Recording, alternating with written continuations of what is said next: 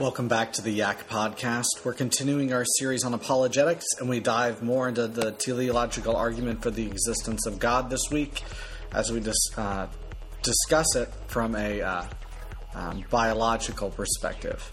Hope you enjoy.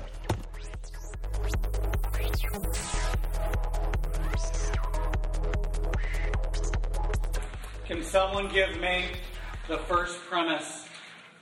Preston, I like it. Every design has a design. Every design has a designer.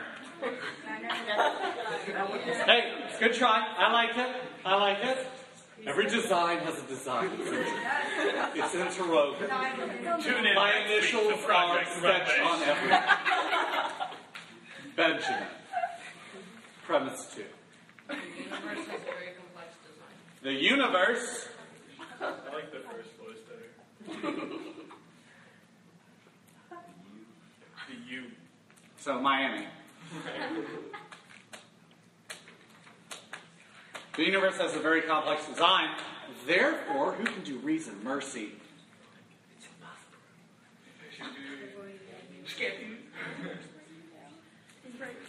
Ian. Therefore, the U has a designer. This is where we left off last week. Last week we ended with talking about cosmology and the design of the universe and the anthropic constants that exist that point to a designer. There are so many anthropic constants that the odds of us coming into existence are astronomically small. But that's just not the only evidence that God has left us. God has left us with stuff at the pinnacle of existence too, or the smallest moments of existence, namely the cell. When in Darwin's day, the cell was thought to be just a block of mass. Much like, who plays Minecraft? Or who has played Minecraft? Okay? That is very similar to what they thought the cell was. It's just a simple block that you can create and put on stuff, and suddenly you have a building, or a sword, or a new nose, or eyeliner, or whatever you specifically want to fit in your Minecraft world. But as we dived into the cell, we saw complexity beyond measure. And we're going to see that today, and it's going to speak to the idea of a designer. So, here's a thought. You walk downstairs, and you see the alphabet cereal has spilled out onto the table. On the table, it says this: take out the garbage, Mom. Recalling a recent high school biology lessons, Monty didn't attribute the message to his mom. After all, he'd just been taught that life itself is merely a product of mindless natural laws. If that's the case, Monty thought, could the simple message be the product of mindless natural law as well? Maybe the cat knocked over the box. He didn't want to take the garbage out anyways. He wanted to go to the beach. So Monty left to go to the beach. At the beach, he was going to meet his girlfriend, Montess, or so he thought it was his girlfriend, when he saw Montess holding hands with Biff. They were walking along hand in hand on the shoreline. He followed them at a distance until he came to a heart that had been drawn in the sand that said, Montess loves Biff. For a moment, Monty was distraught until he thought that this too could be the product of mindless natural laws as well. Maybe a mix of waves and seashells, crabs wrestling, could have created this heart and message. In Darwin's day, the cell was believed to be matter. That was like a blob. No machinery, no parts, no language. Darwin even admits that if the cell is discovered to be complex, that his theory would hit a major roadblock. Naturalistic biology asserts that life generated spontaneously from non-living chemicals by natural laws without any intelligent intervention. Such a theory would seem plausible to Darwin in the 19th century. 1950s, we have been able to discover the tiny world of awesome design and astonishing complexity. While our telescopes can now look farther into space, our microscopes can see further into the cell. We now know that it ain't no blob. So-called simple life, a one-celled amoeba, is not so simple. According to naturalistic evolutionists, they claim this single-cell organism came about by spontaneous generation in a little pond of warm liquid. From there, we get you. This is called naturalistic evolution. You can write that down. Naturalistic evolution. Or from the goo through the zoo to you. Naturalistic evolution. From the goo through the zoo to you. Forget about the rest of the problems with evolution. If it can't get its feet on the ground, the creation of the first amoeba, it has a huge problem. They say that Darwinism and the origin of life are separate things.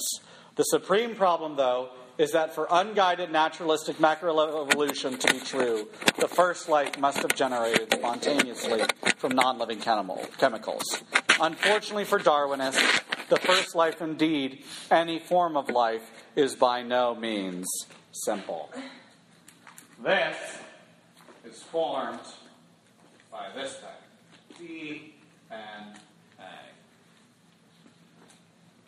The discovery of DNA made a complex structure even more complex, because now it had a language in which it's worked within the cell and outside the cells with other cells. So now there's a language. Now there is literal programming, this DNA, okay, that moves information between units in the cell. Okay, I'll get into some of the details of that potentially in a second. How complex is an organism? Take an amoeba, single-celled organism. You can line up several hundred of them within an inch. Okay? Within an inch, you can line up several hundred amoebas. Richard Dawkins admits that the amount of information, DNA language directions, found within the nucleus of the amoeba has more than 30 volumes of the Encyclopedia Britannica.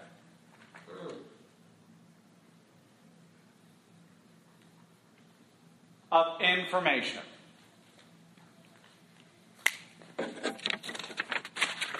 Let me emphasize. That's just in the nucleus. In the whole amoeba, there are over 1,000 volumes of information compared to the Encyclopedia Britannica.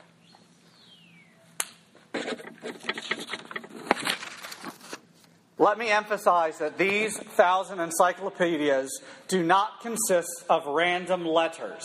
This is not just someone throwing out letters into 1,000 volumes of the Encyclopedia Britannica. But it's in a specific order, just like an encyclopedia. Question then is, if a simple message, take out the garbage mom, takes an intelligent being, then why doesn't a message that consists of 1,000 volumes of the Encyclopedia Britannica not? See, here's the thing. There's a difference between good science and bad science. Commonly believed, the so-called creation-evolution debate is about the war between religion and science. And the fact is, nothing can be further from the truth. The creation-evolution debate is not about religion versus science or the Bible versus science. It's about good science versus bad science. As we have mentioned before, science is the search for causes. Logically, there are only two types of causes. Two types. Intelligent and unintelligent.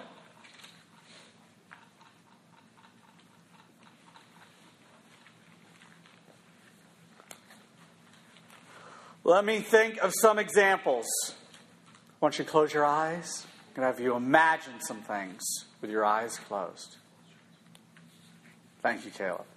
With your eyes closed. Imagine Mount Rushmore.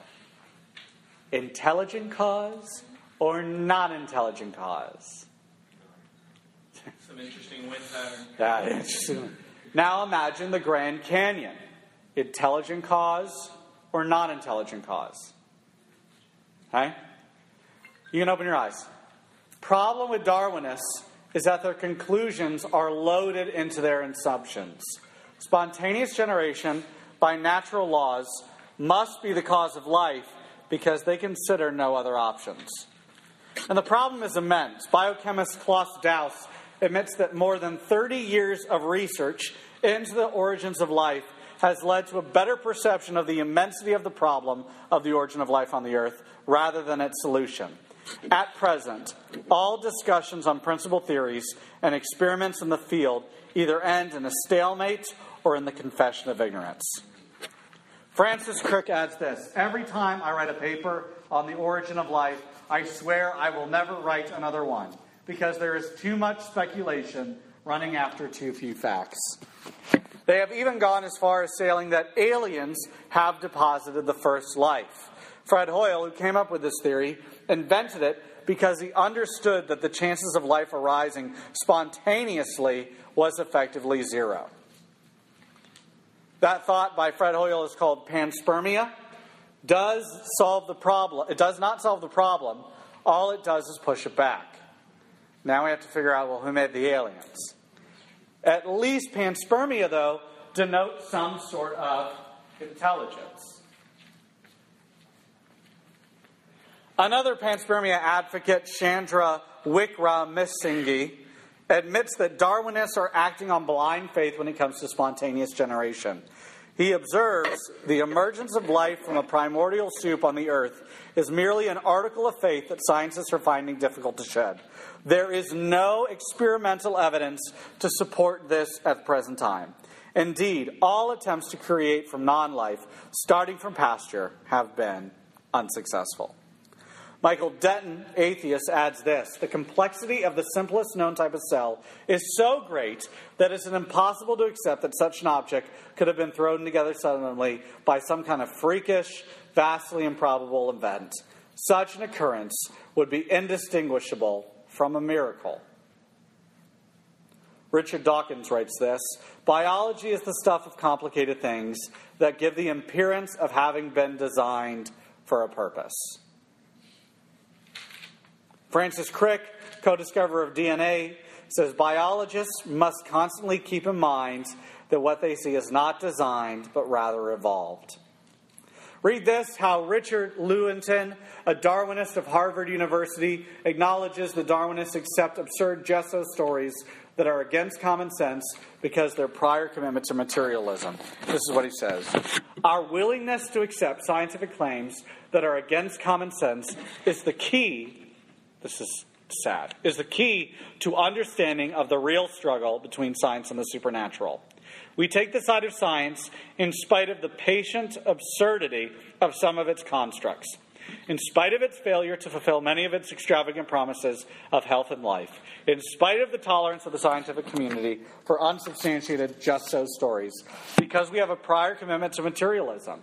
It is not that the methods and institutions of science somehow compel us to accept a material explanation of the phenomenal world, but on the contrary, that we are forced by our a priori adherence to material causes to create an apparatus of investigation and set up concepts that produce material explanations, no matter how counterintuitive, no matter how mystifying to the uninitiated.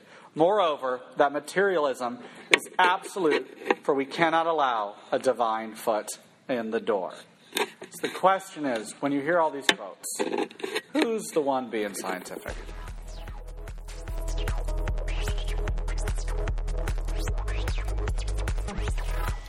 Thanks for listening to the Yak Podcast. I hope you enjoy our series on apologetics. If you want more information on Yak, you can visit us at cccfrisco.org. I hope you'll join us again soon.